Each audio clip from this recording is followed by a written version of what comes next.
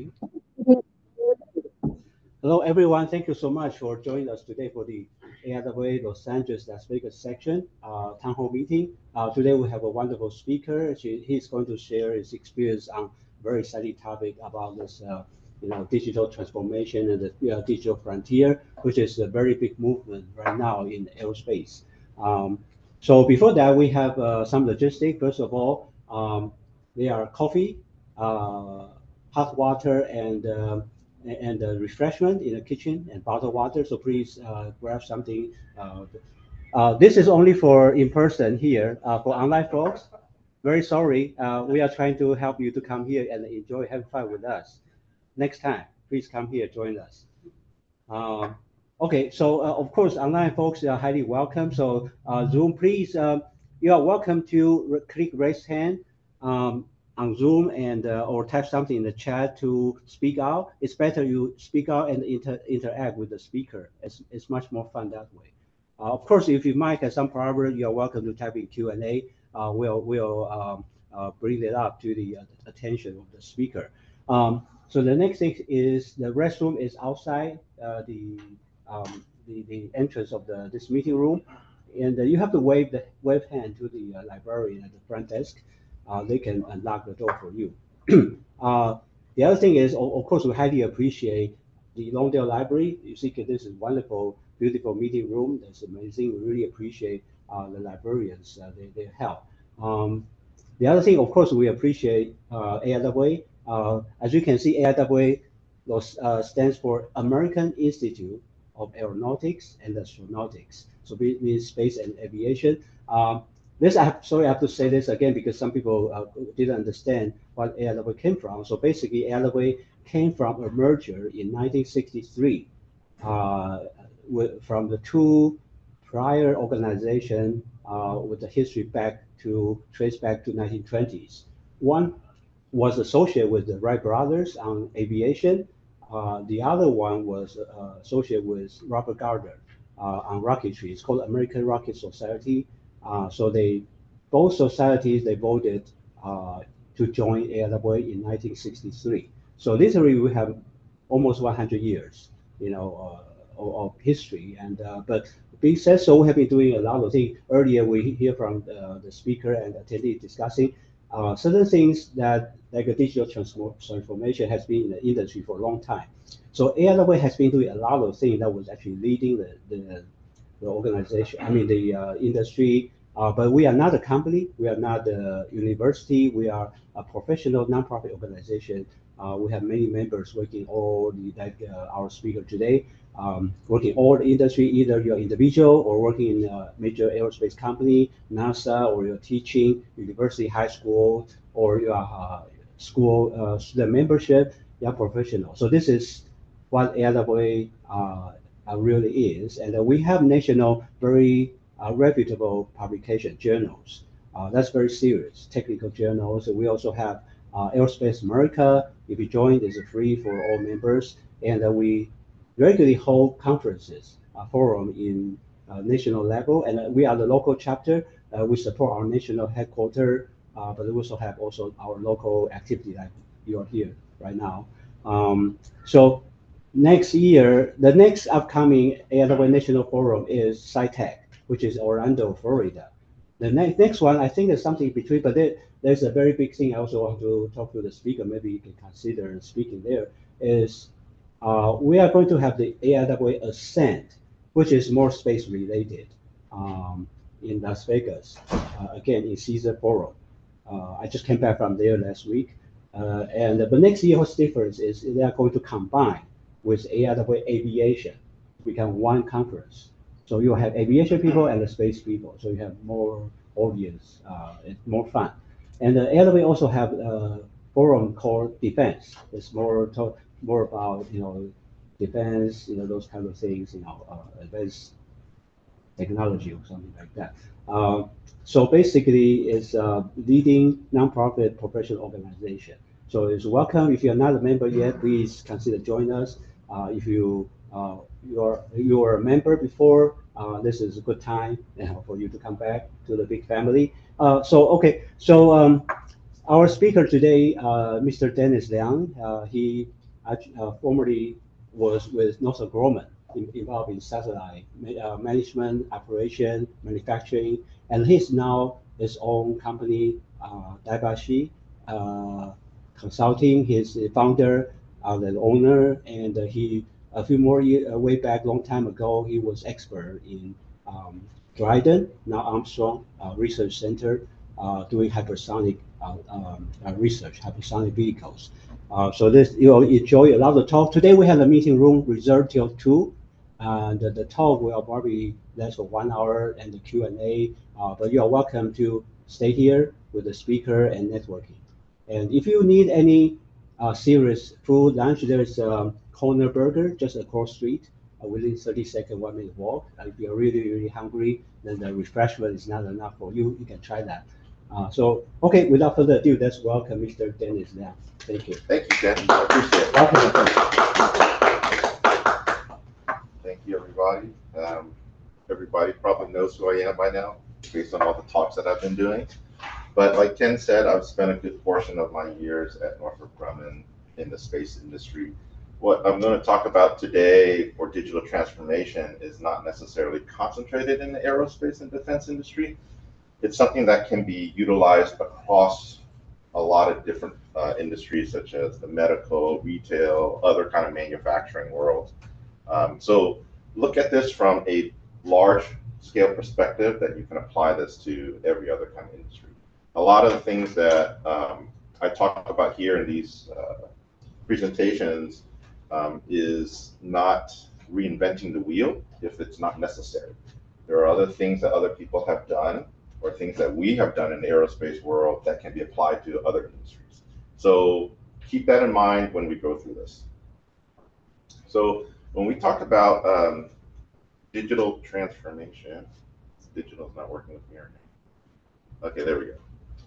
So when we talk about digital transformation, it's kind of the new buzzword just recently, but it really is using different kind of technologies that's available to us and really utilizing that in our everyday lives, whether it's at home or whether it's at work, and how it can make us more efficient, how it can give us more data so that we can be more efficient and innovative, right? And how we deal with our customers.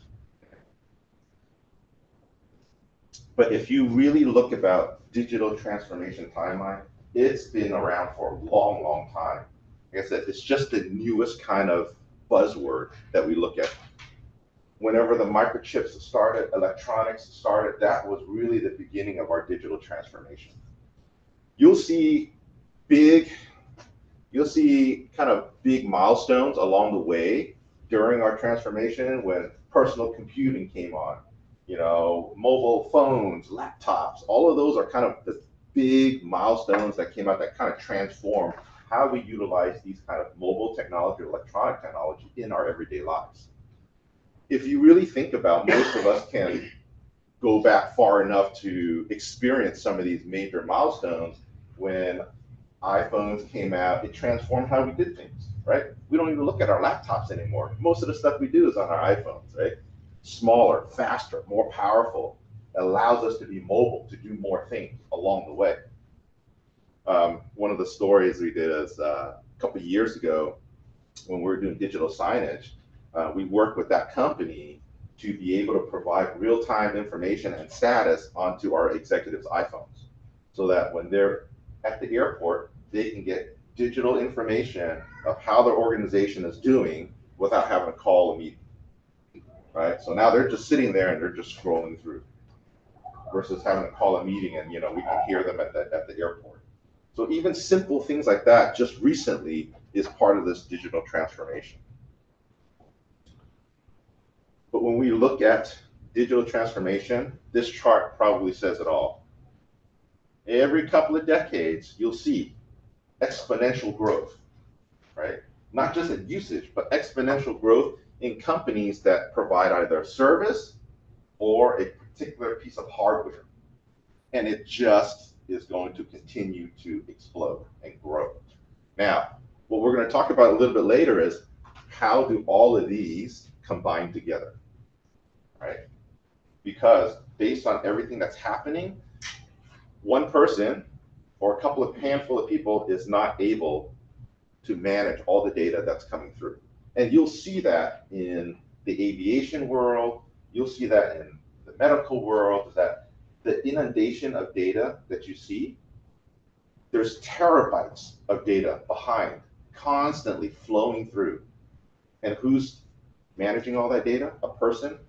No, it's these new computer systems.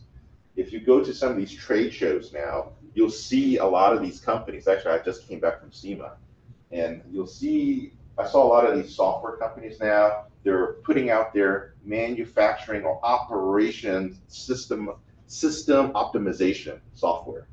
And that's taking all their data to provide something that you can look at very quick and easy and be along your way, versus having to sit there and decipher the data from all these different kind of sensors that you usually get.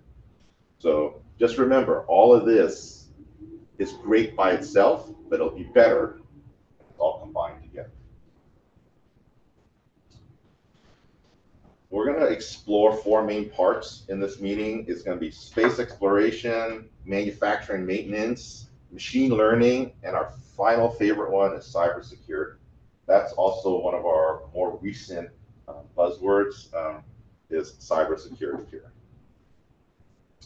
So let's take space exploration and robotics. It's a given in space that we're going to have a lot more digital systems, software, hardware to manage this.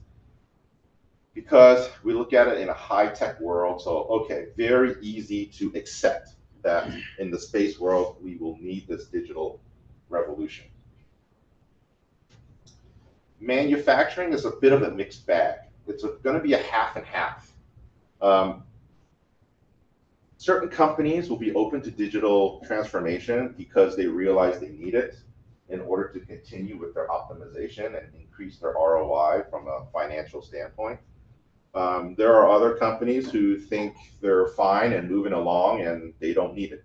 So this one's a bit of a mixed bag, but this digital transformation in a manufacturing and maintenance world is going to be revolutionary. A lot of the things that we currently do right now is manual. And you'll see that as we continue on.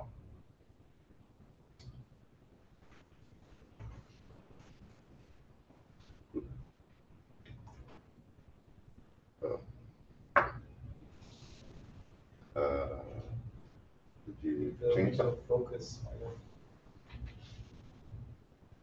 Oh, I just moved the, there's a warning. Oh, hold on. There we go. Oh, there we go. Okay. And then we're going to talk about AI and machine learning. Probably over the last 2 decades or so, since there's so many companies that's coming out with all of these electronic systems to help us in our everyday lives, iPhones, Amazon Alexas, Ring doorbells, you know, all these kind of systems. But you don't have a overarching system to help manage it. There's so much data going on that a single person would just get inundated. There's too much data for them to manage and to manage effectively, right? And so the big system right now is AI machine learning. And of course, cybersecurity, when you do all of these other systems, you're going to have to maintain your data. You're going to have to keep it secure. There's a number of different ways of looking at cybersecurity. One way of looking at cybersecurity is somebody trying to break in to your server and trying to get the data or manipulate the data. There's another part of cybersecurity, which I won't really talk about too much here, is making sure that AI doesn't take or mimic some of your proprietary artwork, songs, or data in itself. So there's different kinds of cybersecurity, but we're really going to concentrate this time more on people trying to break into your physical servers to try to steal the data. So let's look at space, for example. And this is just really a top view of a integrated system control. Let's talk about the civilian air traffic controlling system. When you go to the airport and you look at your information of where your flight is, what the gate is, and so on and so forth, there's a lot of information behind it that you don't see, right? Such as the baggage handlers, the food service people, the gate agents, all this data behind is being managed by one overarching system. So when you look at space travel, let's think about it. I'm not even talking about what's in near Earth orbit, okay? I'm talking about beyond near Earth and all the information that's you're going to be needed. You have spacecraft going back and forth whenever we have a permanent base on the moon, whether it's cargo, whether it's passenger or whatnot. You're going to need new satellite systems for GPS and communications around around the moon. You're going to have a space station that circles kind of midway, like a gateway station. They're going to have a lot of information going on, communications, GPS, a lot of data going back and forth. So it's a given that in space, you don't have the opportunity to just put more people there to do the work, right? Because of the conditions, because of the environment, it's just not something that right now is feasible to do. So what do? We need software systems. We need a top-level integrated control to help us along. They may not make all the decisions, but they're going to be there to help give us solutions so that we don't spend the time trying to figure all that out. Because a lot of things that can happen up here, split second, right? You can't wait a couple hours to figure out what the solution is if you have an emergency. You're going to need something to spit something out with at least an 80% confidence of the solution and then go from there, right? If you don't want the system to make the decision for you, you're going to have a hybrid system. And then, of course, everything that goes on, on the moon, whether it's transportation, mining, habitats, even robotic systems that are on there, they all have to work together. There's a lot of data that's being transferred together. So you have data there on the moon, you have data up here, you have data in near orbit of Earth, and then you have data from the Earth. So all this data is going back and forth all over the place, point to point to point to point, right? And so you're going to have to look at, can one person handle all that? Can 2 people handle? Can 100 people handle the kind of information that's going through there? Probably not. So we're going to need to have some kind of system developed for this kind of new space travel, just like we did when aviation was started, right? When it first started, you didn't have any of these systems around. But as the technology got better, you had GPS, you had computer systems, all of that necessitated the need for a computer system to help you along. And now you have autopilots that can do most of the flying, right? It can actually do the landing and takeoff if you allow it, I believe, right? Yeah. So now it can theoretically fly itself from beginning to end if we wanted it to. And that's probably something that we're going to have to come up with here as an opportunity from a space exploration or robotics standpoint. So let's look at what happens on the moon as an example. What I put up here, you can see this is just some of the data that I can fit onto this pattern, to the slide here, right? You look at what happens inside your habitat, environmental, water and waste, emergency system, life support system, fuel and storage, radiation, shielding, impact detection, communications, resource, medical data, so on and so forth. It just keeps on going. Some people might ask, well, is it necessary to have all this? I go, yes and no. Let's just take impact detection, for example. Right now, if something hits your house, you just walk outside and see what's going on. You probably don't want to do that here. It's probably going to take you an hour to get suited up to go outside just to look for it and come back in and back and forth. It's just not efficient for you to do that.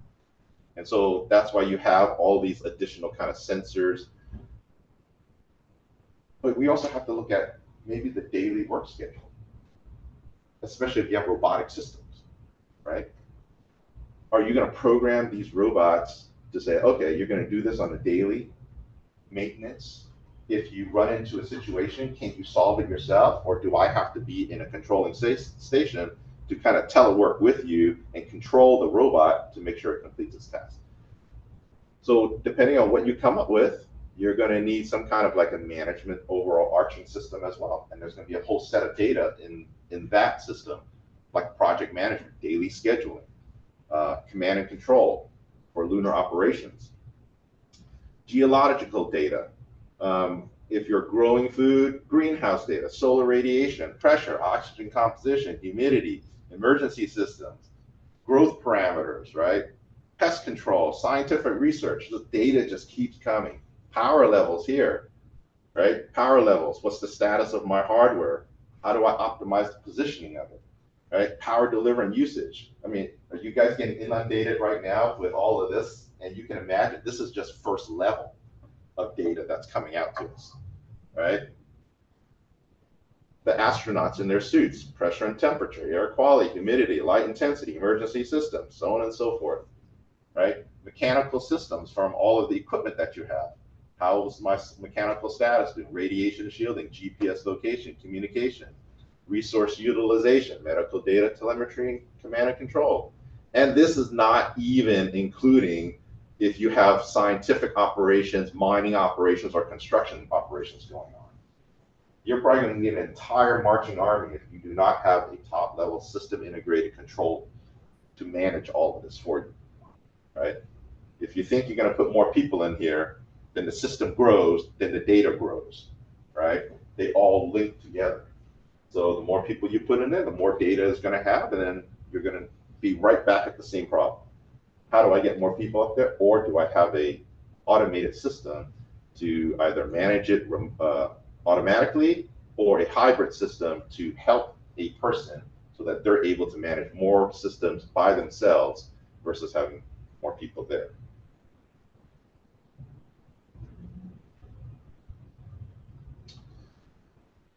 So let's look at manufacturing and the maintenance side. This could be both either on the moon or in orbit or here on Earth. One of the big things that we've been talking about lately is smart factories.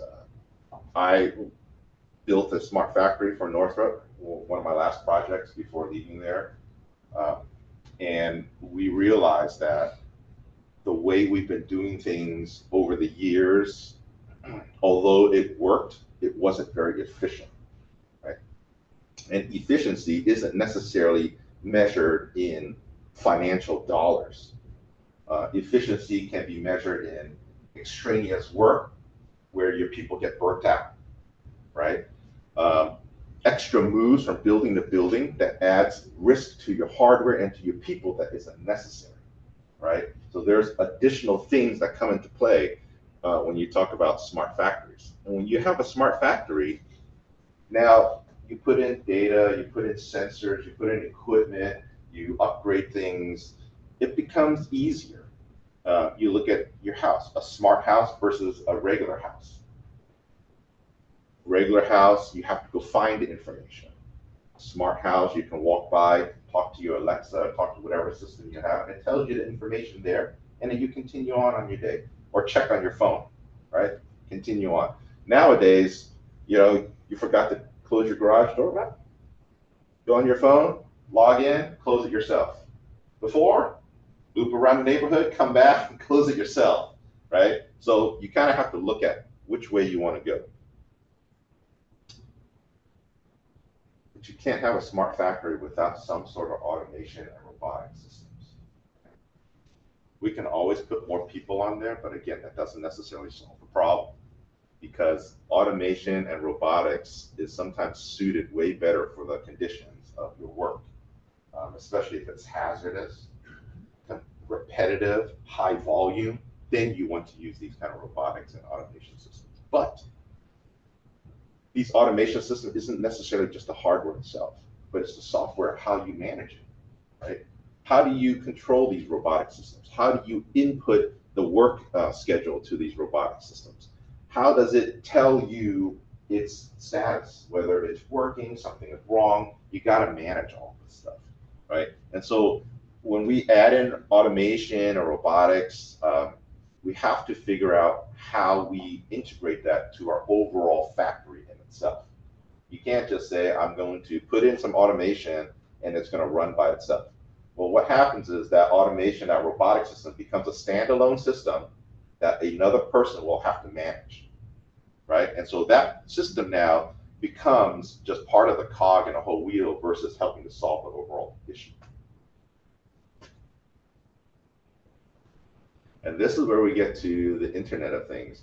This was, another buzzword a couple of years ago. What does Internet of Things mean? It's essentially sensors everywhere that provides data to you, right? That's your Ring doorbell, that's your Amazon Alexa, that's your Wi-Fi enabled garage door opener, right? All these kind of things that's connected. Your smart fridge that can tell you now whether or not you need to buy eggs for today because you're out, right?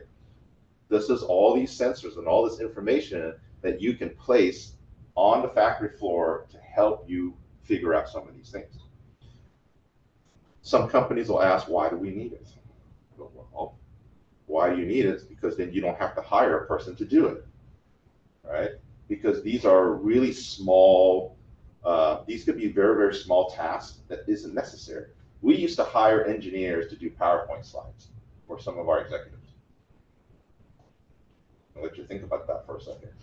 No engineer went to school to do PowerPoint slides, right? And so this is what you're going to be doing if you don't have some of these sensors to kind of help you out.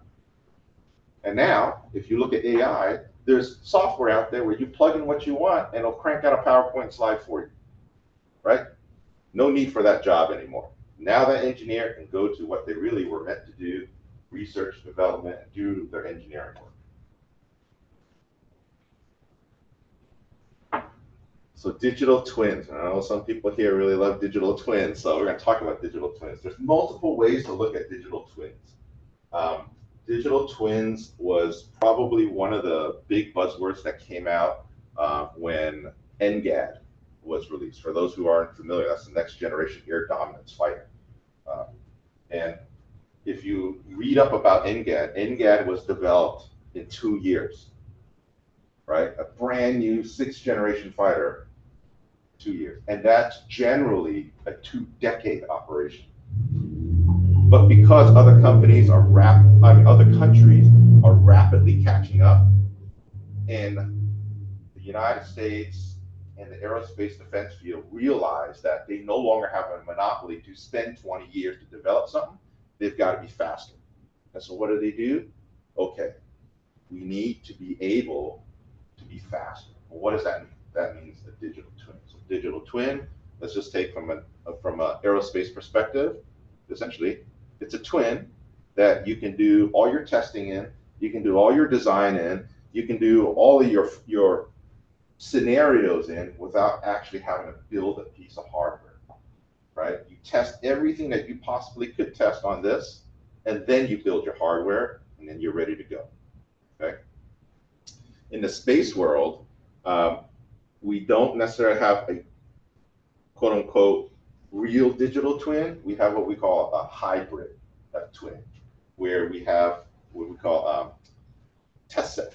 We have our all these test sets, and it mimics essentially the real flight hardware. So we have the boxes, we have all the hardware, we have everything laid out on the table, all the electronics as though it's the real spacecraft electronics.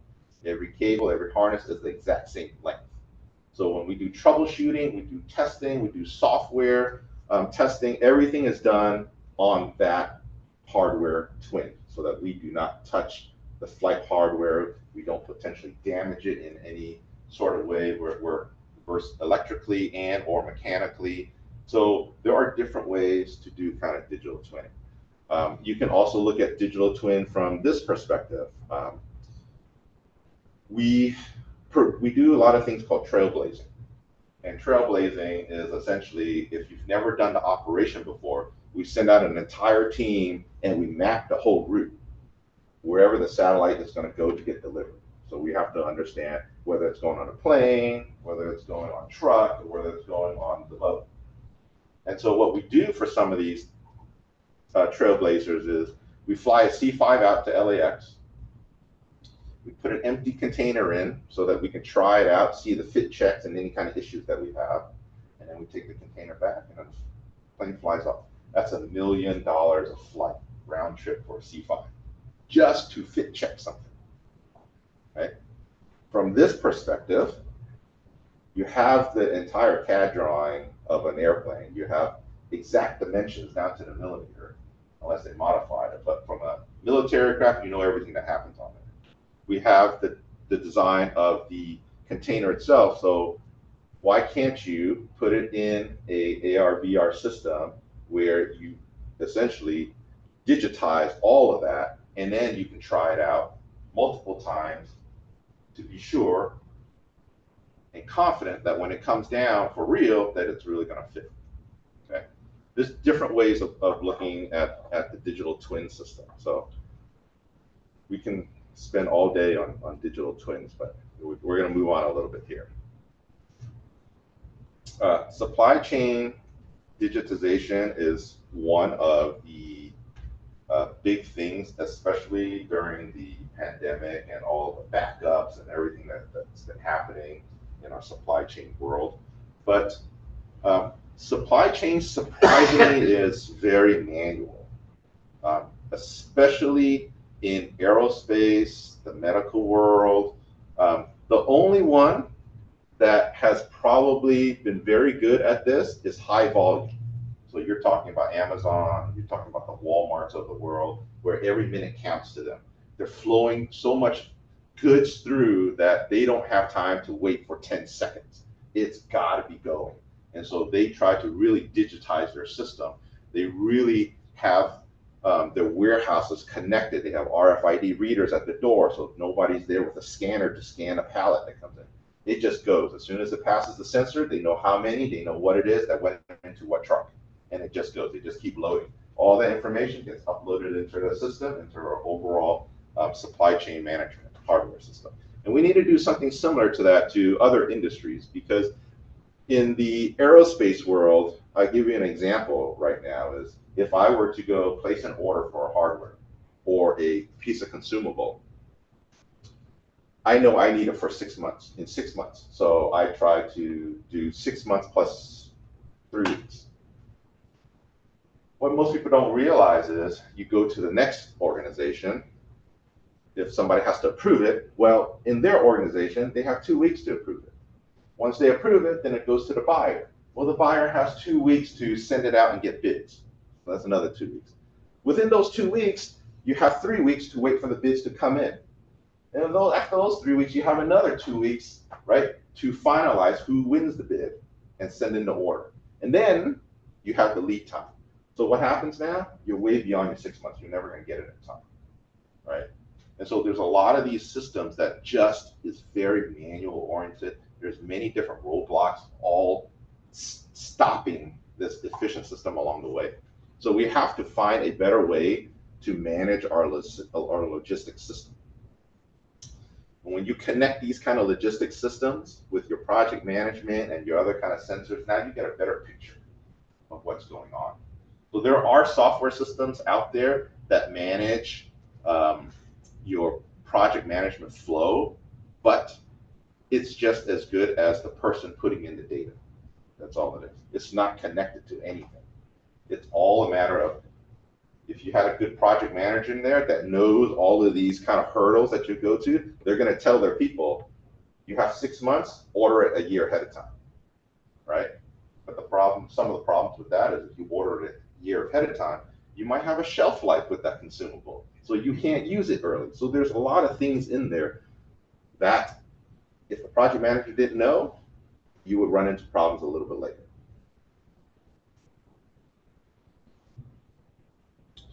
So cloud computing is probably one of those that was recent as well. This was very transformative to small businesses. So they didn't have to do it manually. They didn't have to hire their own people to do this kind of work. So you take like Amazon Web Services, is probably one of the top ones at the time for cloud computing, is they provide all these services for them. Hey, we can manage this. We can give you statistics. We can do all these kind of things for you. You just pay us every month, and you don't have to worry about hiring somebody. And what you have is you have the Amazon behemoth and all the engineers and all the people behind you to help you. Right?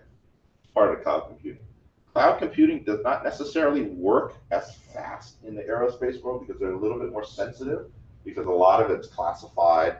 A lot of this is in proprietary, or you work in a classified world. So getting them to accept cloud computing was a little bit hard, but we did make inroads at Northrop. They were willing to hear us out, at least on this, because what's happening is that our customer, the government, realized that, hey, we cannot keep paying you an infinite amount of money, right? So you guys have to find out easier ways to manage your data and to make sure that it's secure. So you stand up your whole new cybersecurity team, and that's a company to do a trade-off, right? Is it worth for them to do it themselves, or should they offload it to somebody else? Oops. Sorry. Wrong way.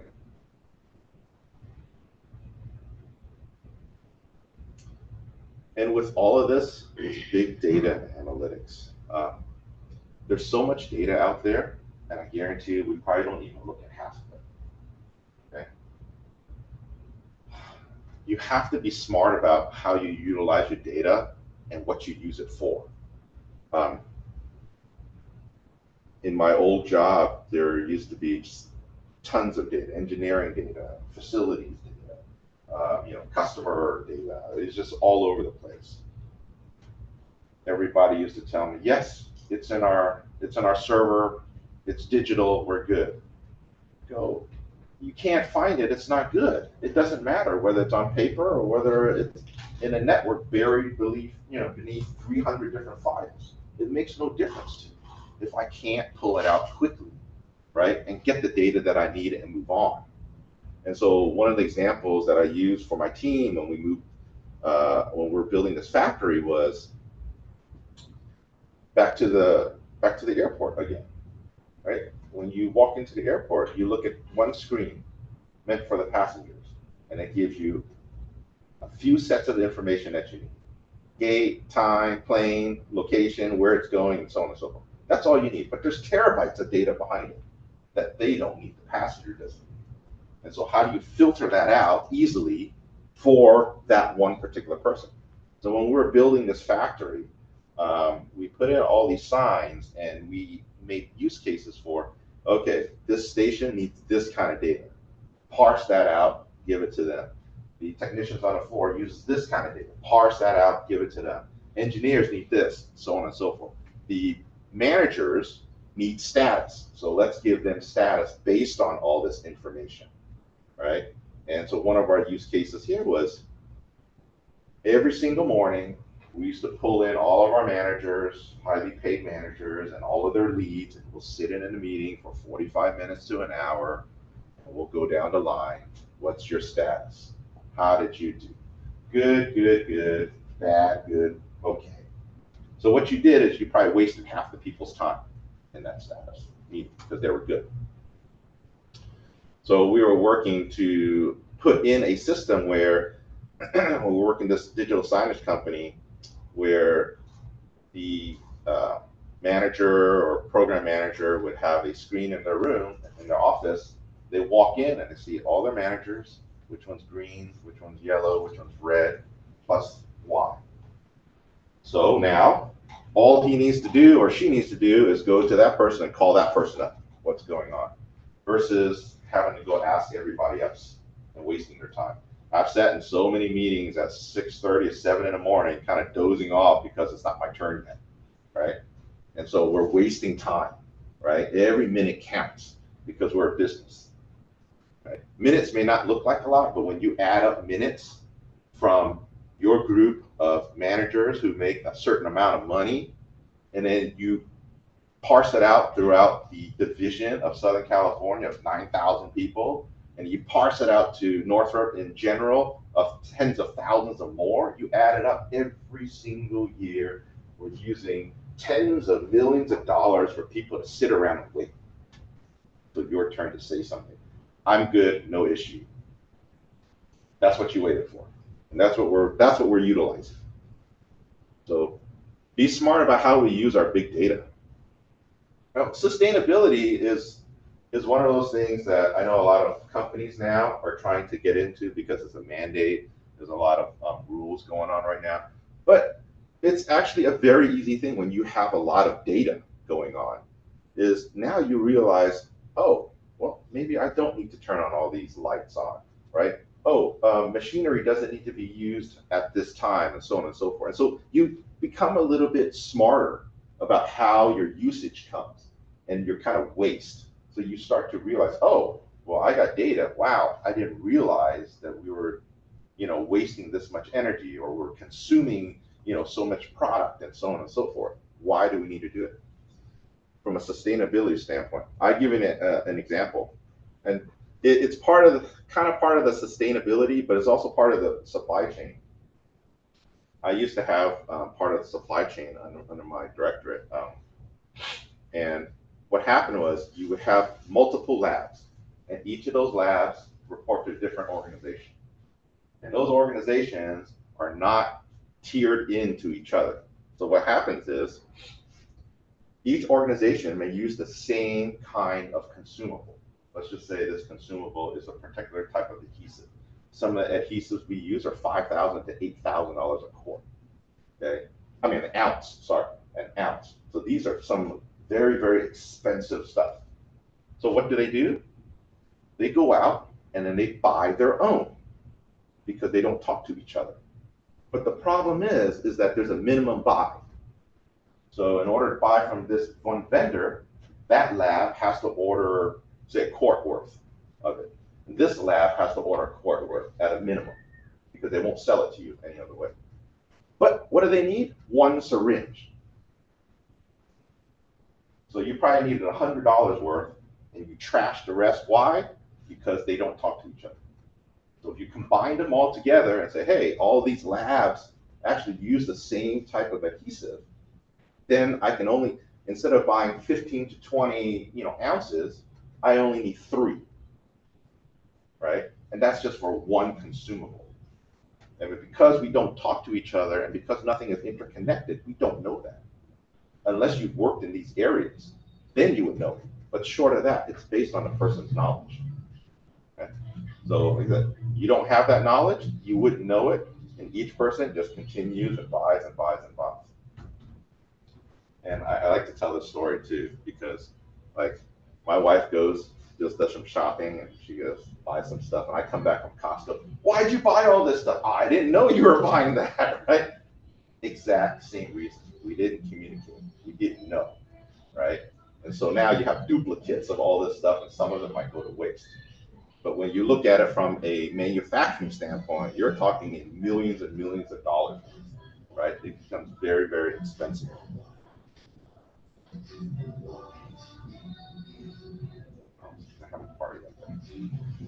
All right, so let's talk about AI machine learning and how it can help us. There's been a lot of talk of, we have to be careful with AI and machine learning. And you know what? I agree with that, right? It can run off by itself, and we would be in a lot of trouble because you don't want it to make all the decisions, because it can make some decisions without external factors that are not inside of a sensor that they can read, right? Such as experience in something, right? That's not something that you can program in a sensor for an AI. For example, if you have a program manager and you're sitting there, and when you talk to the customer kind of says certain things, give you kind of red flags, and you know what's happening because you've dealt with that before, then you make your decision based on that. You wouldn't have that information here. So that's why there needs to be a hybrid system when you're talking about certain kind of decision-making abilities. Other things that you look at, such as, oh, you know what, tell me when this air conditioner is going to go out 3 months before, and then we'll deal with it.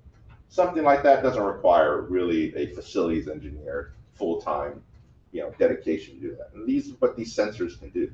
So we have to be cognizant that these machines and AI learning machines can handle the big data. They can provide you the decision-making information faster than you can yourself.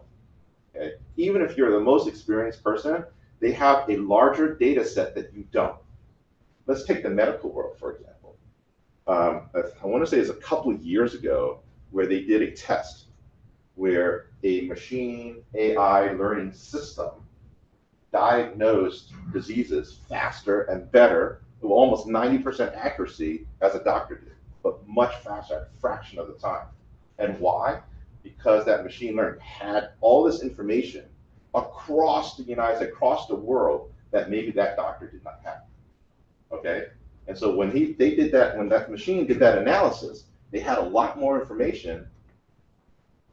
It came up with almost a 90% accuracy rate, right? Which is sometimes actually better than the doctors, depending on which doctor you have. And so that's why we have to look at, this real-time decision making, all this predictive analysis, and this adaptive and self-learning systems. Because the more information you put in there, the more scenarios you give it, the smarter it gets. I know the last couple of years, for those who follow Tesla and its full self-driving mode, that's exactly what it's doing, right? It's learning. It's learning from how you drive. It's learning from things that you do that it would not have done, right? So it's learning. You're teaching it. Some people don't realize this too, but if you remember, some of these websites that you go onto, from a security standpoint, it asks you, find the pictures with the stairs. Find the pictures with the light pole. What you're doing is you're training their AI for free. That's what you're doing. The machine is learning. The Google server machines are not, they're learning from you of how you figure this stuff out. So you're teaching these computers and you didn't even know it all these years, right? They're learning from you for free. And so this is where the automation and efficiency comes in, right? Where now it has an intelligence level of a certain part, and now it can do certain things that you're confident for it to do, right? Take Tesla, for example. People are confident on the freeway, straight freeway, let it drive. They're pretty confident. I know a lot of people, a lot of my friends have Teslas, but there's one thing that they keep telling me. If it's on the surface streets in a city, they're nervous. Okay, it's not quite there yet. But it's smart enough to drive in a straight line on a freeway, very little turns, very little interactions with other things, right? So it's learning, and that's where the automation efficiencies, start to come in. Once it does learn all that stuff, then it becomes more efficient, right? Same thing from an aircraft perspective, right? Automation and efficiency. Autopilot, right? Autopilot used to just be able, okay, once the pilot gets up, we can fly by itself, great, but we still have to land. But now the system's smart enough to be able to take off and land by itself. And this is where enhanced safety and security comes in. This one does go both ways as well. There's security to make sure the AI doesn't go and do something you don't want it to do. And there's also security of the AI being able to find and fix things faster than you can, because it has more information coming in than you do. Right? Let's take, for example, your home automation. Everybody has Wyze cameras, Arlo cameras, security cameras around your house, right? So what this software system that it has is when it detects something or it detects a face versus a cat, right? It can make those distinguishing characteristics now, is that it will send you information so you can make a decision what you want to do. So imagine if it didn't do that. You have to log in every single time and watch 24/7 in order to find that piece of information that you might need to make a decision. You just wasted your time staring at a blank screen until something happens, right? So some of these safety and security protocols are coming where the machine is fast enough to be able to detect and let you know what's happening. Scalability, pattern recognition, optimization, compliance, and risk management. All of these kind of go hand in hand with what we talked about before. The more mundane things that you offload to your AI or machine learning system, the more time you have to dedicate to the overall vision or strategy or something. Okay. For those who have kids, like, now that they're old enough, I make them do the laundry, I make them wash the dish. I'm trying to automate my house with them versus me having to do it myself. They're smart enough to figure it out now, right? So that's kind of my automation right now at this point.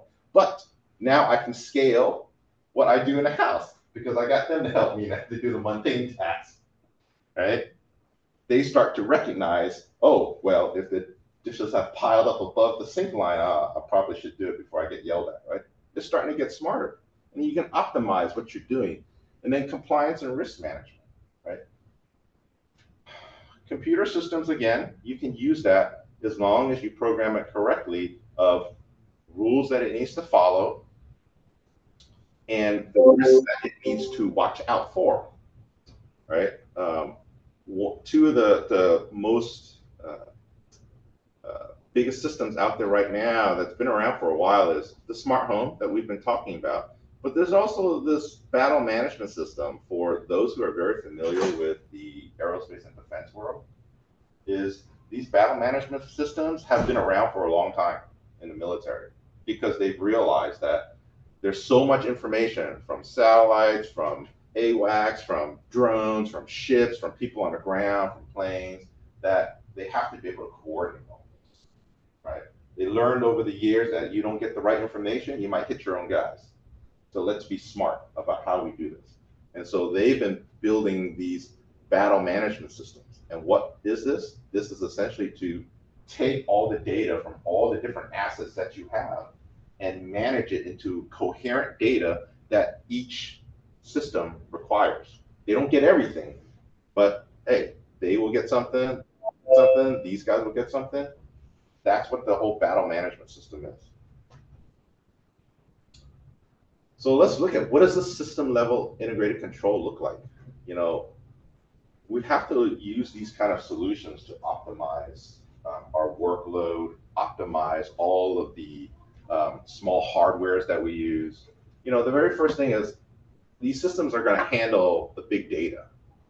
Then what do we do with the big data? You take that big data and we start to recognize patterns. And we start to recognize all of these kind of things that we might not have seen because as a human, we're only human. We can only do so much. And that's based on our knowledge, and that's just based on you know, how interested we are in knowing about the system. But these machine learning systems are 24/7, constantly trained on, okay? And then what do you do after that? Well, you have a lot of things you can do, right? You can do predictive analysis, right? You can do self-learning, you can do automation efficiency, scale up, the things that we talked about before. Now you use all this data, you just recognize what it is, and now you can make these decisions, right? Now you can do real-time decision making faster than you could have before.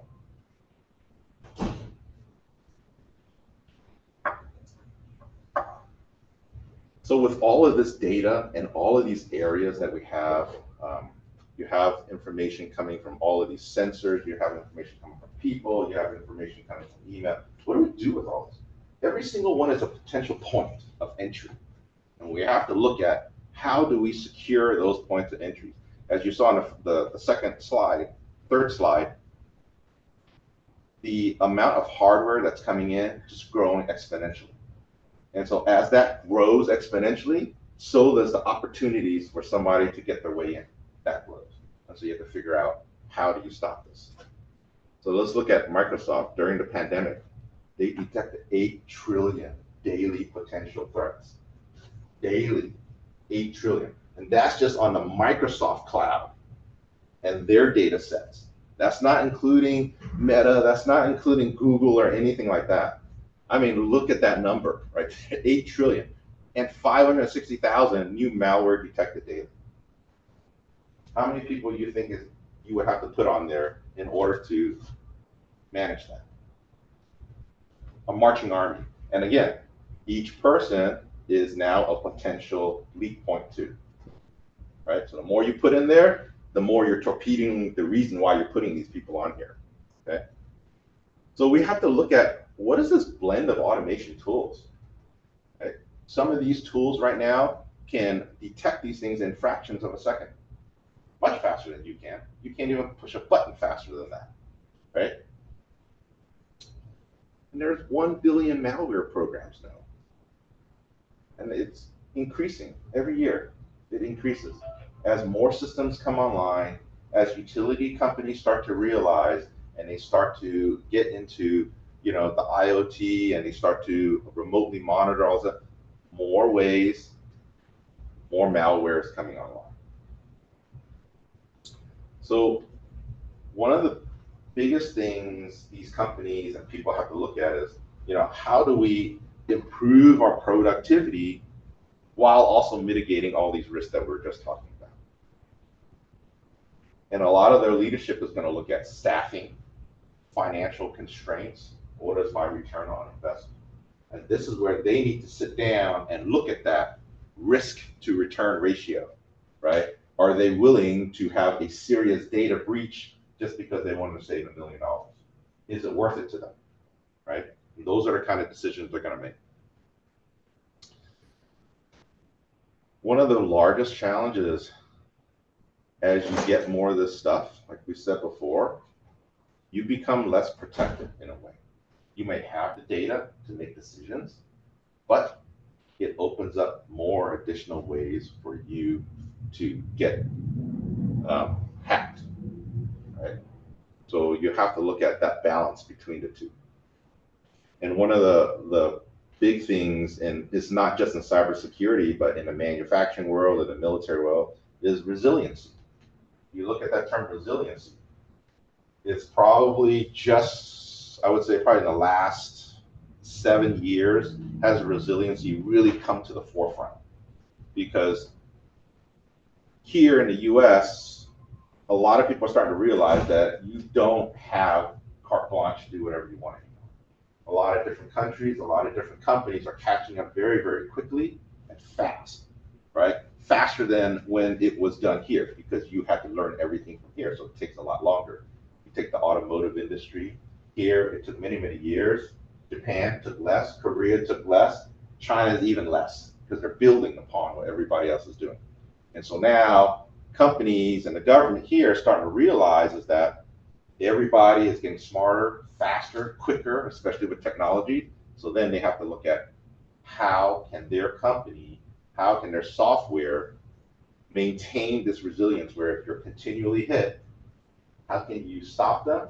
How can you stop them? How can you get back on your feet and prevent the next one and continue sustain of that cycle?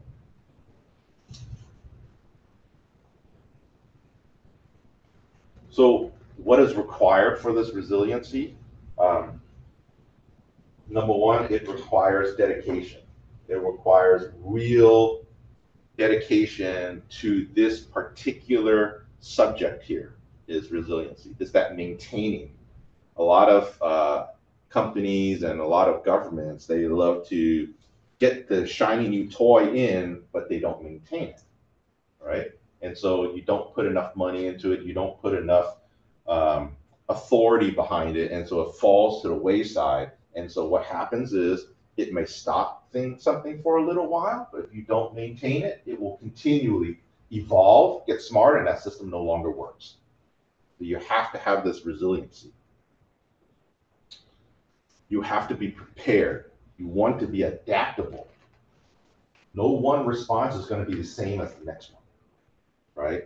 They will get smarter. They can't get in this way, they're going to find another way, right? For those who have kids, you got that. No, don't eat that. Well, they're going to climb on there. They're going to wait for you to be gone. They're going to find some other way to get to something that you told them not to do. I'm learning a lot of this with the kids, you know. But this is where you have to be adaptable. You have to prepare for whatever comes your way from these kids, because they're smart, right? And what is your response and recovery once they get it, right? Come up with a new plan. I'm going to put it even higher so they can't get it, right? Get it out of the house, whatever it is. You got to be smart about this. You have to. This has to be part of your plan. There's also redundancy, crisis management, training, and the continuous improvement. Right? All of these things that we do here, that you're seeing here, is no different than what you do in your everyday life, in your career. If you want to be better, you want to move up in the ranks, you want to learn, you have to do all these kind of things. Right? It's not anything new. You just have to look at it from a different perspective. Right?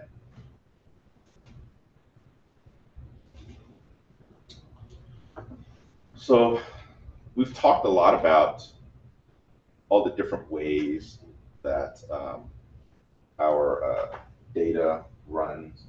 And you see all of this down here, connected real-time data. And this is just top line. I mean, there's a lot of information down here that's feeding, you know, your Wi-Fi servers, your computers, the factory or your office itself, your servers, your emails, you know, there's a lot of data behind that's feeding all into that. And that's going into your in-house, right? It's looking at the integrity of your data. It has to maintain the integrity of your data. It needs to be that single source of truth. Otherwise, you won't know whether or not somebody hacked you, took your data and replaced it with something else, right? So your system's going to have to be smart. Now, what we're starting to learn is that how do you work with third-party systems? Okay. Traditionally, we have been, okay, we have our factory, we have our office, we have our server, everything is maintained in-house because we never had that third-party server before. So it was very easy to maintain physical containment of your information, and you had your own IT people to maintain it. Now you have a third party. Now this linkage right here, how does that third party get data back and forth to your in-house and then back to you? You don't necessarily control so much about the third party.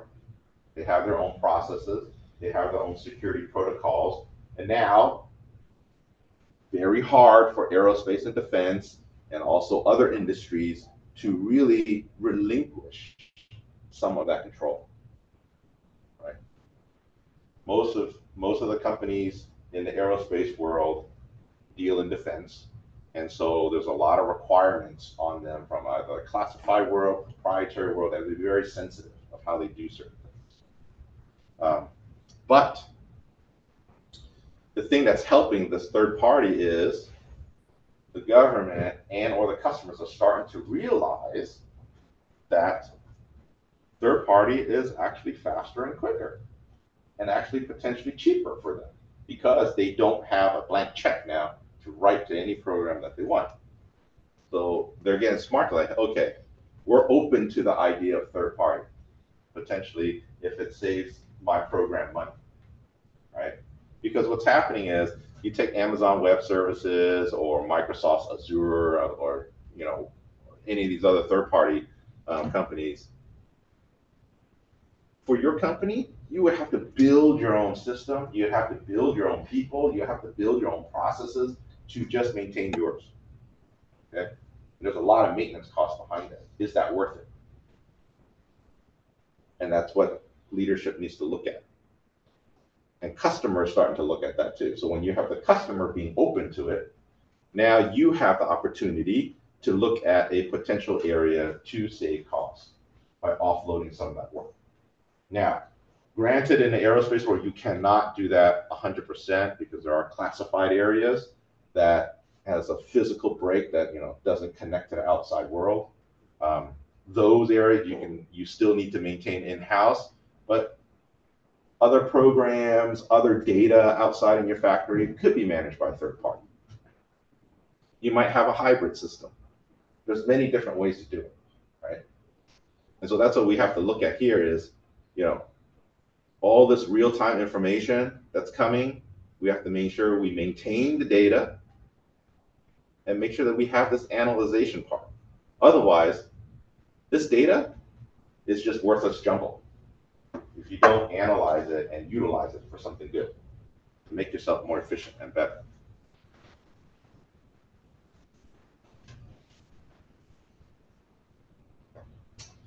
So what does industry need to do? A lot of the industries that's not in the tech world, meaning like aerospace, medical, retail, and so on and so forth, a lot of them do not have a clear strategy of what they want. They'll come in and they'll say, hey, I need some kind of system to do this. But they haven't really thought it through all the way through, such as what is it supposed to do? How much of it do you need? How do you maintain it? What does that maintenance look like, right? And what is the end goal? Whether you're trying to be more efficient, you're trying to prevent hacks into your system, what is your main goal? And you have to come up with this strategy. If you do not come up with this strategy, You may win the first round of arguments with your executive and leadership team, but you will never win the next round. Okay? You need to have a complete, clear strategy, because one executive does not manage the next organization that you need on board, and so on and so forth. Which is why when you look at these commitments from a leadership perspective, everybody must be on board. There must be a top-down approach. It cannot be a bottom-up. From a bottom-up approach, you have people in the first line that does not have the authority, does not have the clout to be able to change something that's big. It must be a top-down approach, right? I'll give you an example. When I was building this factory, the factory itself was a fantastic top-down approach, which was very easy for me. But moving the labs over and creating new technologies in there, like digital signage, augmented virtual reality systems, and so on and so forth, was a bottom-up approach, right? Because they didn't see that yet as something that they need. And so I spent half my time in the marketing world. So as an engineer, I learned marketing. How do I get the executives on board? How do I get the managers on board? How do I get the technicians on board? How do I get janitors on board? They were even fighting me left and right, right? So we have to be very, very committed in what our strategy is going to be going forward, right? Just like anything that you do, if your strategy and your leadership is all over the place, you will not have a singular focus, and you will be all over the place. And it will be canned in less than a year. But when we have all of that, that doesn't mean we let it go. We must have some fostering of this innovation. Okay? We have the system now, great. It solves our first problem that we have. It's not going to be the last one. And if you think it's going to be the last one, there's no point in having this system. It solved your first problem, you spend a lot of money on it, it cannot solve the next one. You have to be able to let your people innovate in the system, evolve it so that it can keep up to the times of what's going on. And once you have all of this, you have to be able to use it. Like I talked about earlier, a lot of companies, a lot of executives, we have all this information, it's in our network, it's in our servers. When I was doing proposals, they used to tell us, don't worry, it's all in the server. Right. So I go in the server, I would spend hours upon hours sifting through the server, try to find the information that I need.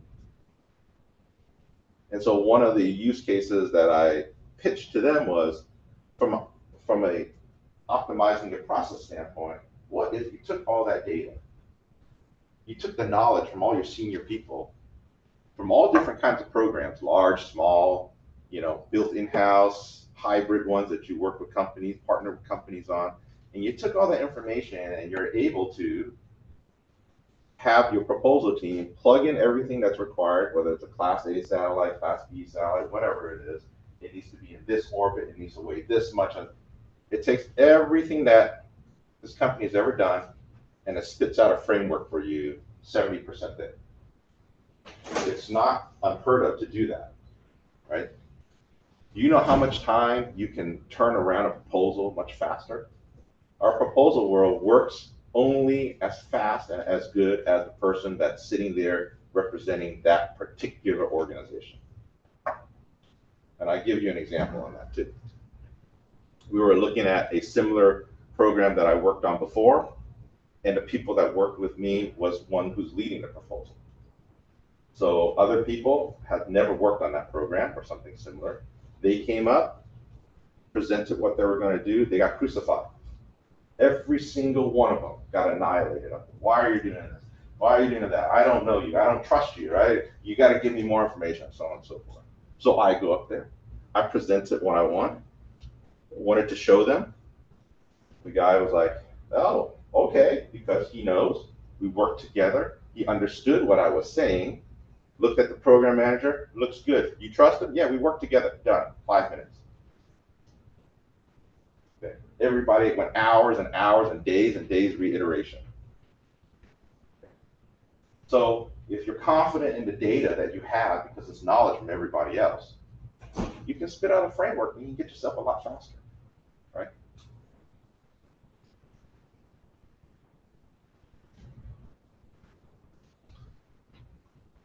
And you have to be agile. I know that term has been out a long time, being agile and adaptive, but it really is true. A lot of the aerospace world and even big industries like the medical is probably one of the big ones too, where they're not agile. They don't want to move anywhere. They're fine with what they have because it works, right? And so what happens? I'll give you some examples in the medical world. Is they sit there, and people might experience this. Is we're shortage of nurses. We always have a shortage of nurses. We don't have enough nurses, and so based on my experience with the medical world, you know where all the nurses are? A lot of them are in administration work. Why? Because it's a required job. It's a required thing for them to be a nurse degree in administration work. Even though the certifications that they need to be a nurse has nothing to do with their job title or anything that they're doing. So what did you do? You create jobs that require this particular skill set, which the skill sets that they're certified for has nothing to do with it. So what you're doing is you're pulling all these people out, and you're dumping them here, and then you're saying you're short of people. Okay, that's the same thing in the engineering world. I need engineers to do PowerPoint, so I'm short of engineers. Well, get somebody else to do the PowerPoint, reallocate your resources, be smart about what you have, and put them in. Or, like I said, you have to look at everything from a larger perspective of, am I allocating my resources smartly? And it's not just finance, it's people, it's knowledge, right? It's hardware, it's software, everything. When we talk about resources, that's how we have to look at it, right? Everything is a resource inside the company to help a product get delivered. And we have to be very smart, is collaborate and form partnerships. I'm in the belief of, I don't want to recreate the wheel if I don't have to. It isn't necessary.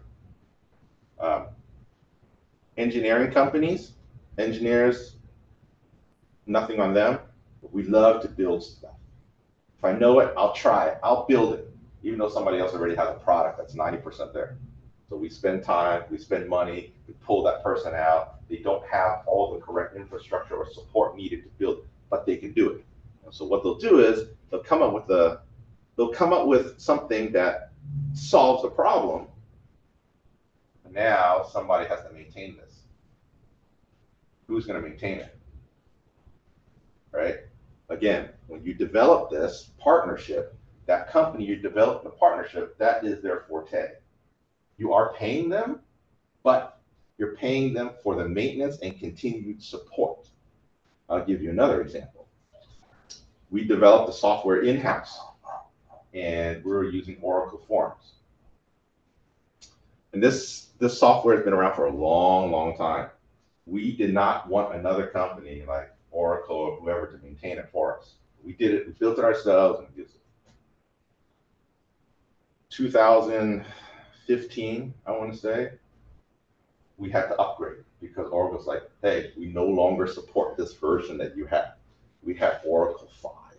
Okay, I mean, we're talking a decade behind because that's not our forte. We don't look at it until it breaks, right? We don't maintain the system to be smart and be adaptive as we go. And so what happens? I get pulled in as an engineer, mechanical engineer, by the way, to lead a software initiative. So take that one, for example. Okay, I get pulled, not my forte, to lead a software initiative. Granted, I've got great software people, but they were not from our partners, Oracle. Our people made a kind of a stopgap measure to figure out a way to upgrade us to the newest version of Oracle. That's all their mandate was. And so in 5 years, we'll have the same problem again. We're going to have this continuous problem if we don't collaborate and form these partnerships. with these companies. And we have to invest in these skills. If we don't have the correct people in there, you're going to put people who may do the job but not efficient. Okay. For example, when I got pulled in to run a software initiative, granted I had some software background working with the Navy, but that's not my forte. So it took me a little bit to learn.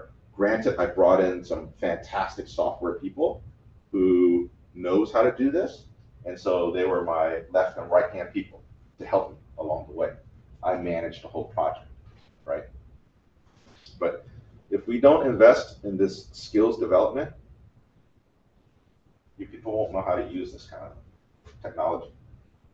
I'll give you another example too. And this is kind of a backward system, but at Northrop we still use pagers, and that's just due to the fact that we're in closed side, right? So it's just one way. It's not a two-way system. And I had a new engineer come on board, and so she was looking for this one person to answer a question. Go page that person. She sat there looking at me with a blank stare. I'm like, don't know how to page, do you? She goes, nope, have no idea.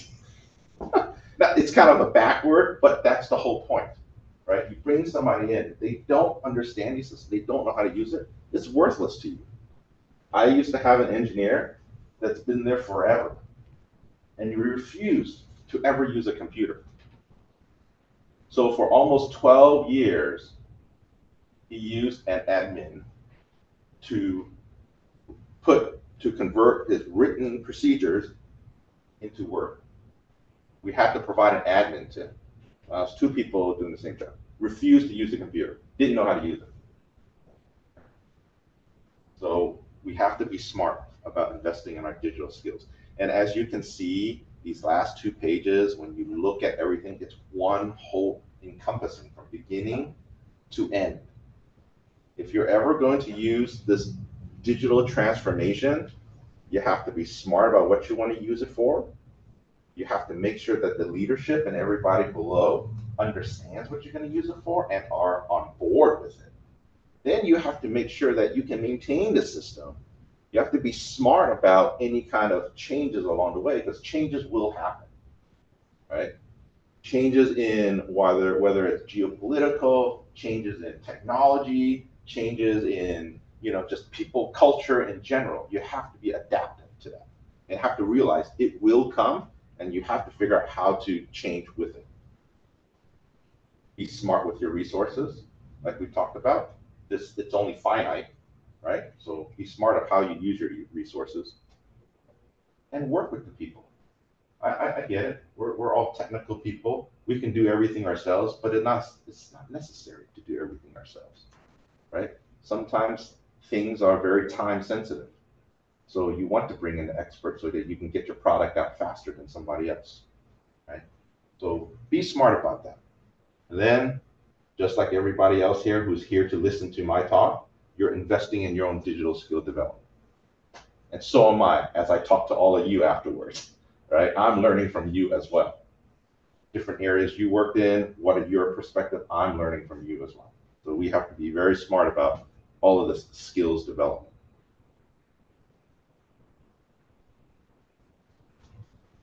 And thank you for your time. That was the end of my presentation. Is there any questions?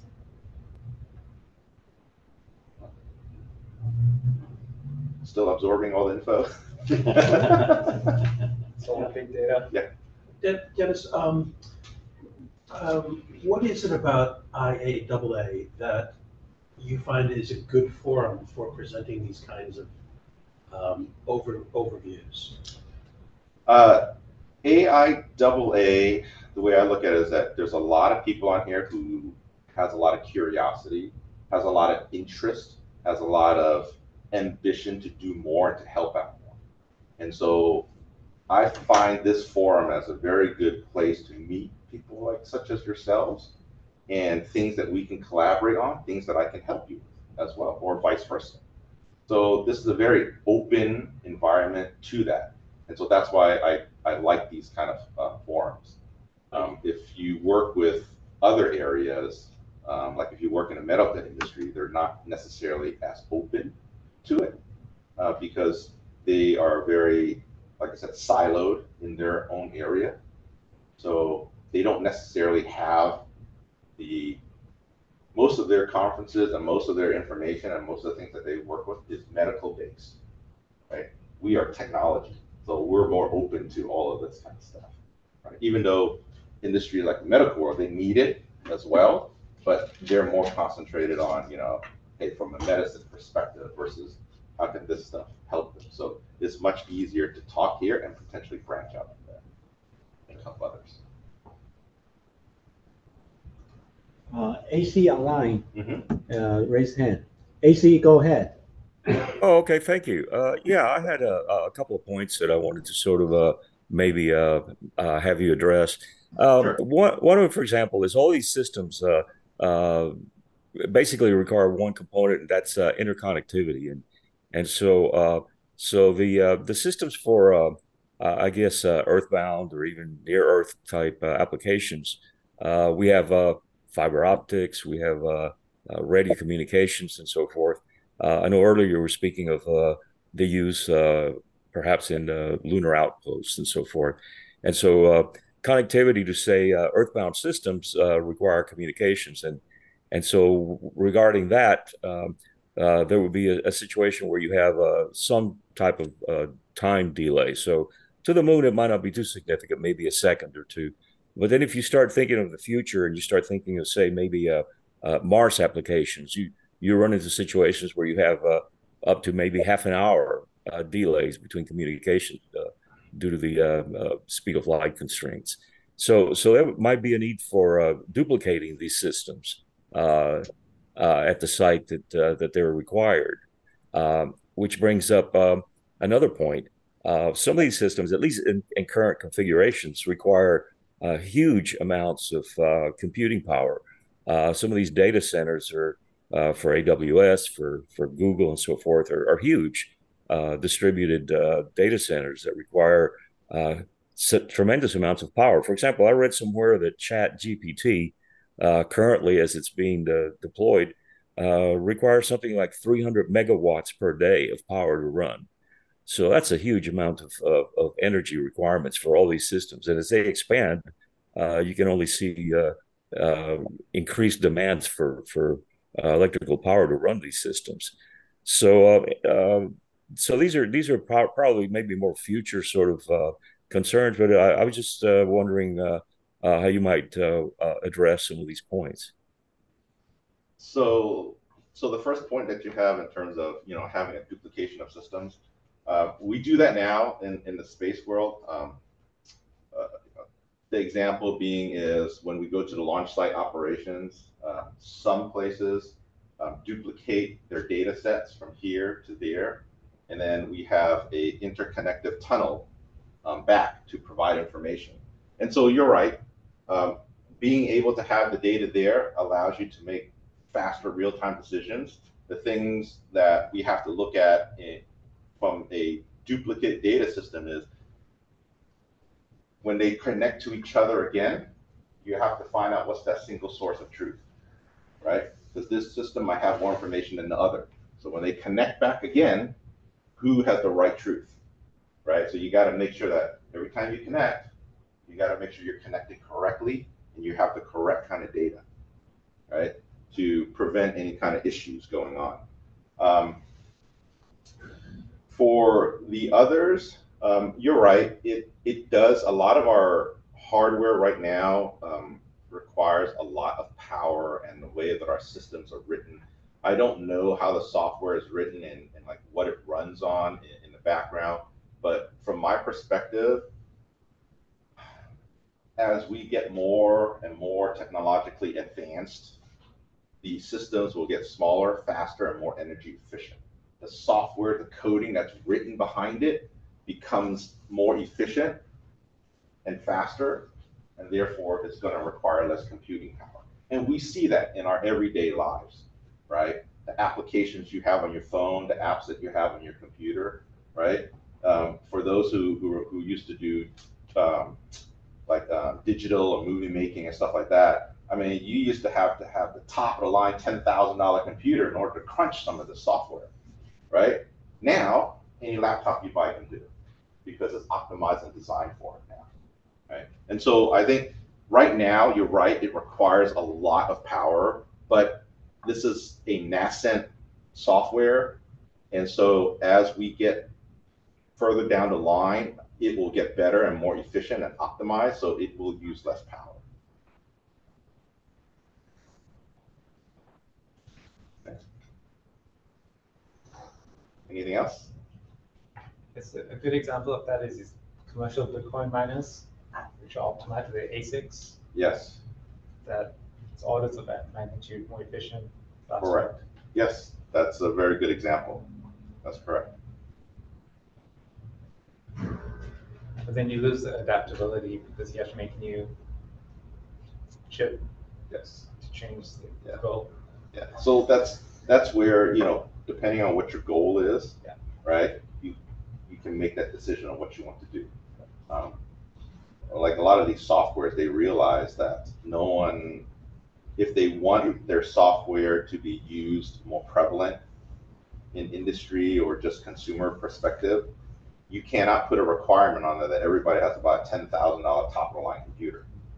So then they went back and they start to realize, okay, how do we optimize? How do we cut off things that maybe they don't need right now? How do we put it on the web? On the cloud, so that it's computing in our servers and not on your hardware itself, to help break up some of that computing power. So there's different ways of how you solve this. And that's what a lot of these software companies have looked at is, hey, like you take Microsoft, just their suite of tools, right? Word and PowerPoint and stuff like that. It's all on the web now. Before you used to have to download it on your computer and all this kind of stuff. So a lot of the computing, upgrading, processing power, it's all done on their servers, and it's probably easier for them to do that, right? And of course they make more money now you're on a subscription service, but.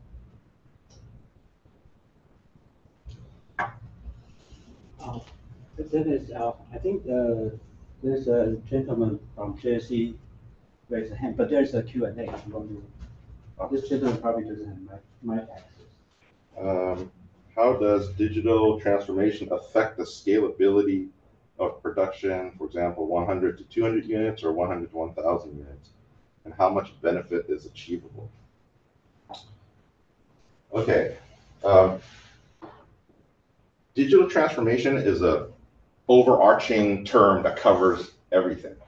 So let's take, for example, if you're building one specific product and you're going from like 100 to 1,000. The way I would look at it first is you got to look at how your production facility is run. Is it manual? Is it, you're constantly stopping because you need meetings, because things are old? I don't know, right? There's so many things that come into it. But what you can do is, for example, highly repetitive parts can be done with a robotic system. Just think about it. Let's take an example. Let's take Tesla Gigafactories, highly robotic, versus regular companies like GM and Ford, which are more of a hybrid system. They're almost like half robotics and half humans, right? And why do they do that? Robotics can create more because you can run 24/7, depending on what your product is, right? Here, if you have a human factor in there, you have high production, you look at, oh, well, I can only do 8-9 hours before I have to start paying overtime, or they time out because we overwork them. I can only do 3 shifts, and there's a lot of issues that come on board. So depending on what your product is and how fast of a rate is and how you're building this part, there's many different ways that you can scale up using, digital automation, right? For example, if you're building a part and you want to iterate it quickly and fast and get information from your customers, having people give you feedback. For example, let's look at the real world today.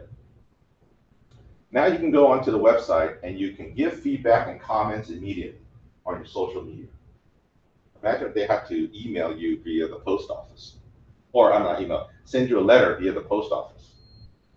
You open it, wait, co-locate it, think about it, formulate your response, and send it back. Weeks, right? So now they send you information. Hey, I would like to see this on your next video. Boom, next video in a day. Here's what you wanted, right? Many different ways that you can use digital transformation to help your production scalability. It all depends on what you're looking for, what you're building, and how it's being built. And I think that's the second question. Why are there such weak security standards for IoT devices? So that's a very good point, and that's been talked about quite a bit.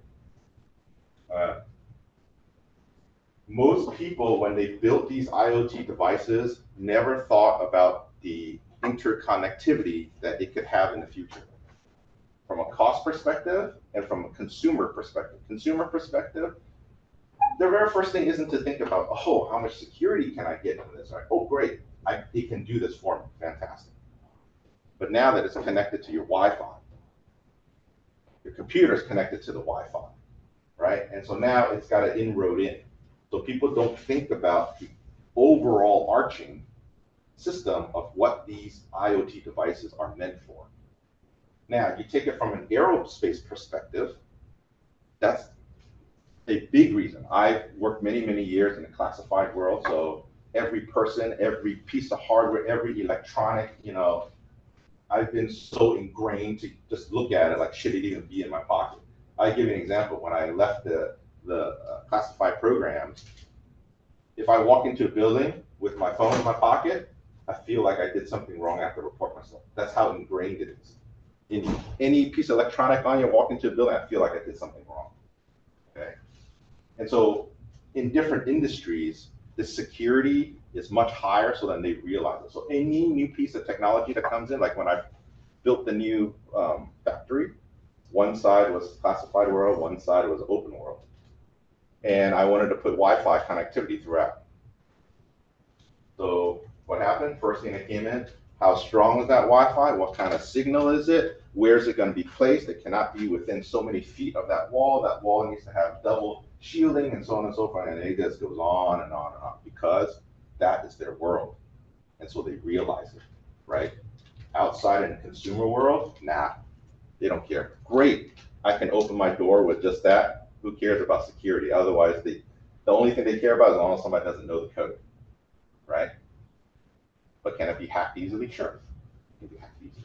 Now people are starting to look at, oh, since we're so interconnected now, you can worm your way in to the least connected part of your system and to get into the most protected part of your system, right? And that's one of the reasons, like in the aerospace world, they don't want so much technology because they realize a lot of that technology on an open world, they don't have that world, that security view where everybody inside this secure world is paranoid, right? They do it that way so that you become paranoid, right? And so people on the outside, it's fine, I hide my key under the doormat. It's cool.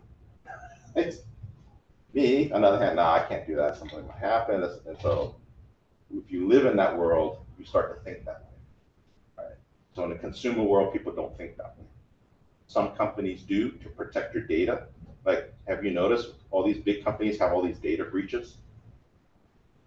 But these companies that have the data breaches are more consumer companies like the Metas and the Googles of the world. Yes, they realize security, but your security and your data that you lose, not a big deal to them.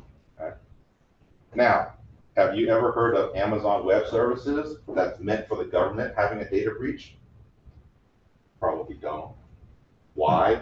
Because they hire the best, they hire people with security clearances, and they make sure that those systems are ironclad.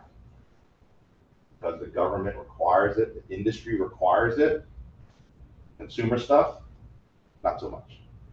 Right?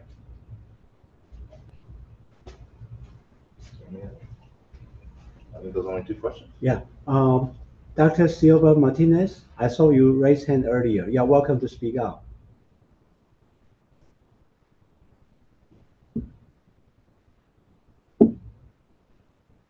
Anyone online? You have the mic access. Do you want to ask some question?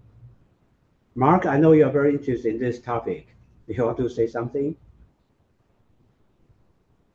Go ahead, Mark. Oh, let's see.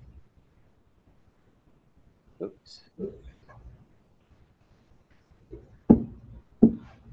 Mark, I saw you raise hand. Go ahead. Okay. Hey, Can you how hear are me you? now?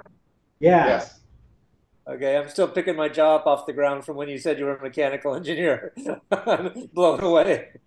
You have all this knowledge on computers and data systems.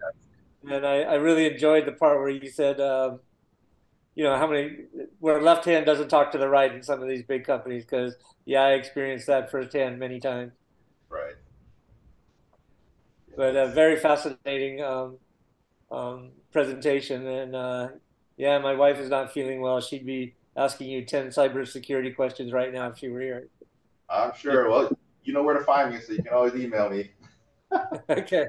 I mean, it's just a matter of I've done so many different kinds of projects, and working in the space world, you work with software people right next to you. Years of managing programs and projects. Everything you get a bit of knowledge of everything, right? Which is one of the great things of working in this industry. Agreed. Yeah, I learned more electronics and built more prototype circuit boards than I ever thought I'd ever imagine doing. Exactly right. Right. Any question? What was the hardest part about building that smart factory? The hardest part was if you go back to like on my last two slides, it's going to be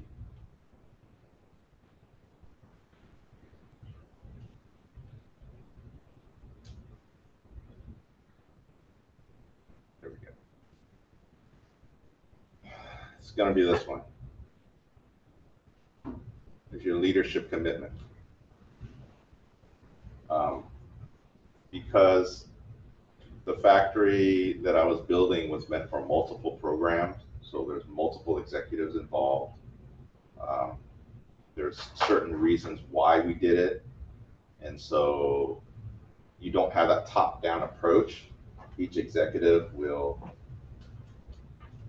go amongst themselves, and you're kind of stuck in the middle because you don't have enough authority to override them, and nobody on top is going to separate it for you, right? And so you have to work with them the best way you can to kind of keep this system moving forward. So that, was my job as the project manager for that, a program manager for that. But that was probably the hardest job, is to keep the enthusiasm going, to keep the commitment going, and to keep everything together and not just get spread out. People like to go on tangents. So kind of keeping it all together. I think that was probably the hardest part, is the leadership commitment.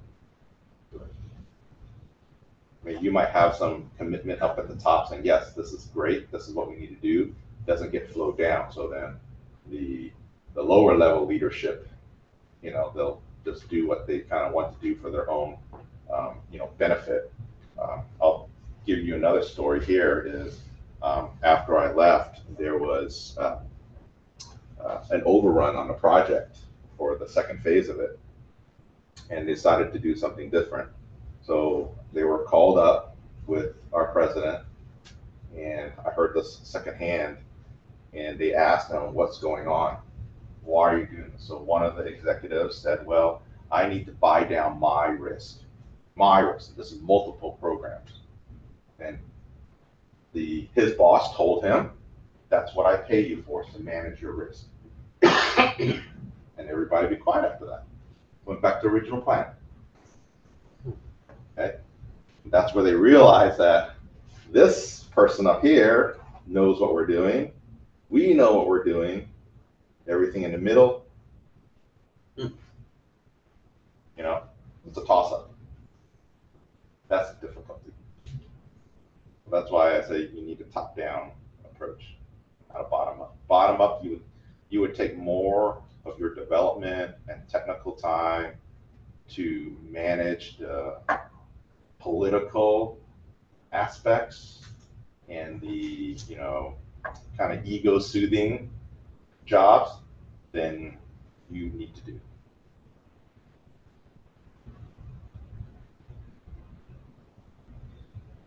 Any other questions? I was wondering, how does an entrepreneur fit into this? I guess this slide is about how industries need to define their strategy and what they need to do. How does like an entrepreneur go and get the stakeholders aligned and get things moving? So from an entrepreneurial standpoint, you have to understand the industry and you have to understand what their pain points are, right? And of course, with most leadership, right, it's return on investment.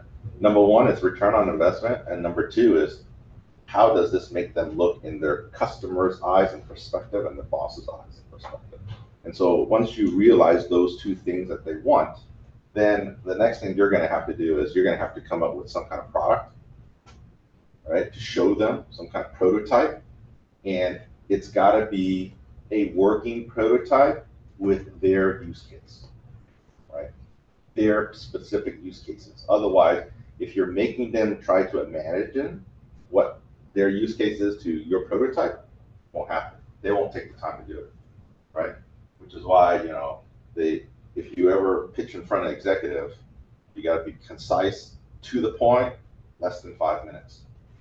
Issue, what the problem is, how you plan to solve the problem, how much is it going to cost, and what's the maintenance for it. You got to solve it. And so from entrepreneurial standpoint, you got to understand what the issues are,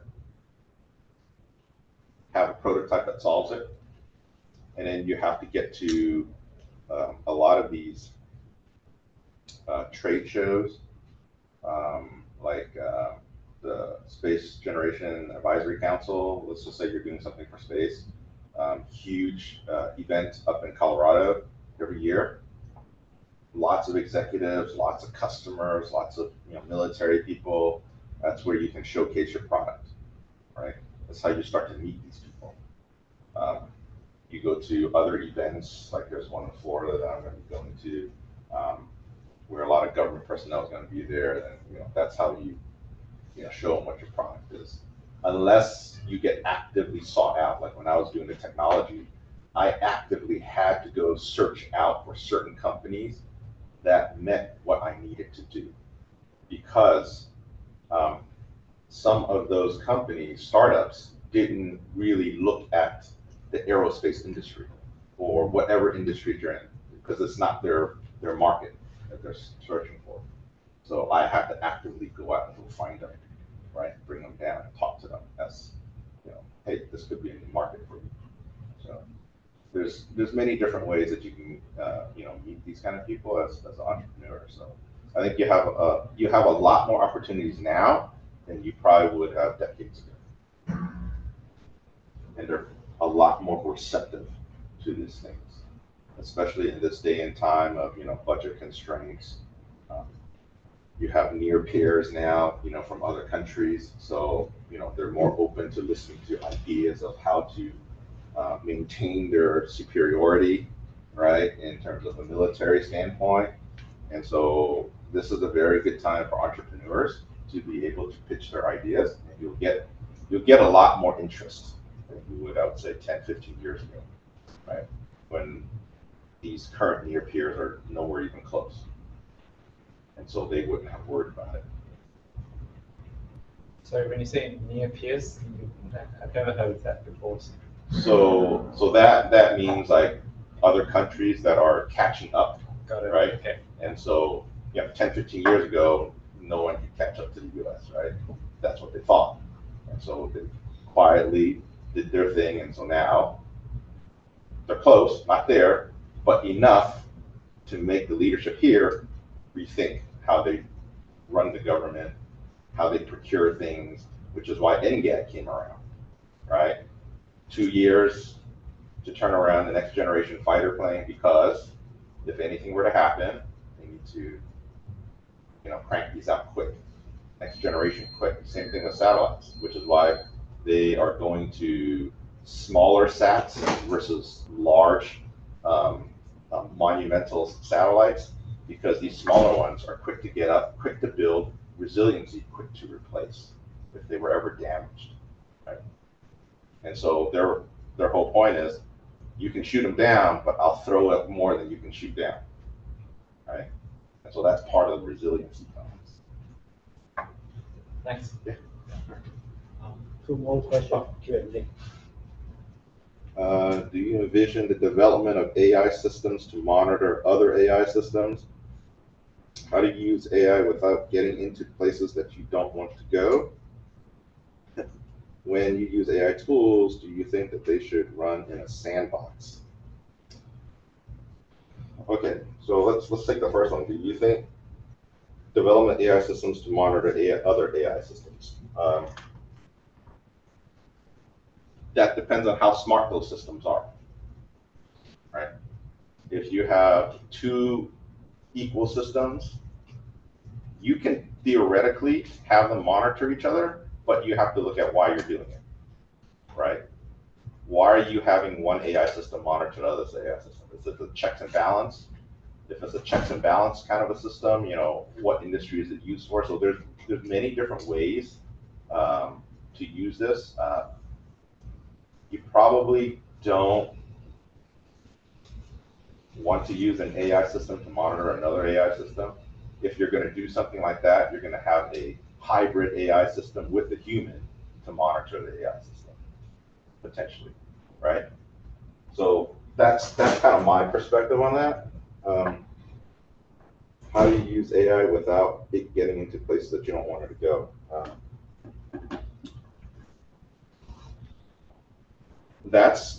That's a problem that we have right now.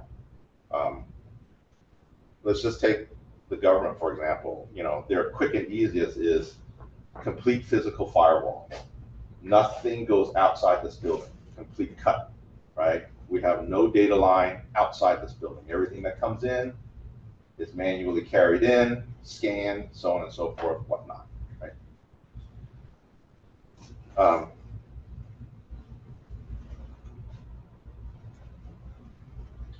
The AI system that you develop or somebody else develops to find holes in terms of a cybersecurity kind of a breach, that's going to be one of those adaptive systems and agile systems that you have to be smart about. You have to realize that your system has to change with the knowledge that people knows and different ways that they're going to get in. Because currently, right now, everybody understands the physical aspect. How do I lock down a building? How do I lock down a facility? You know, how do I lock down my house? But it's a little bit harder when it comes to electronic systems, right?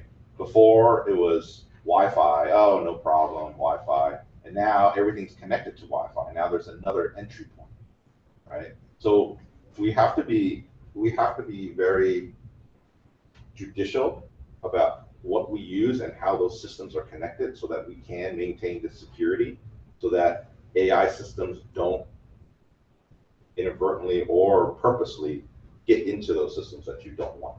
And it is part of the higher part of cybersecurity of maintaining, you know, your data integrity. What does it mean? What is an evolved AI system 10 years from now, right? But you have to be that person to realize that it will not be the same as today. And if you realize that, then you can be adaptive to that, right? If you think that the current technology today is going to be the same in 10 years,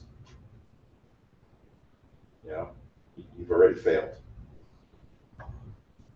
Especially if you look at the way every industry has changed in less than 5 years, right?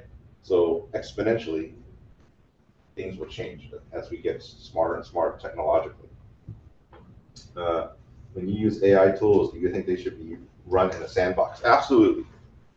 So from a software testing perspective, I mean, generally you want to run most things in a sandbox before you actually release it out as a final product.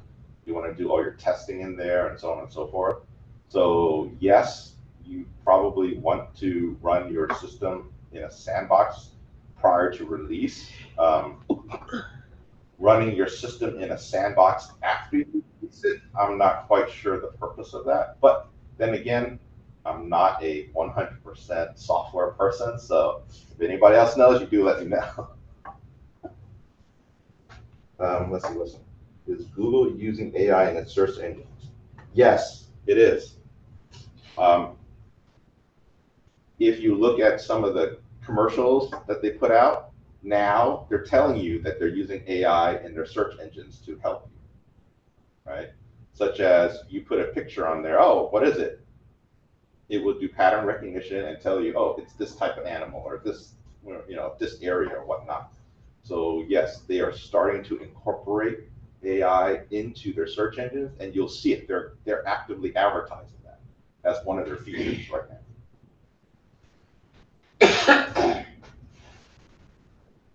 Is there any other questions? Any question, folks online? I think there's some chat. Take a look. I think AC said something, but that could be earlier.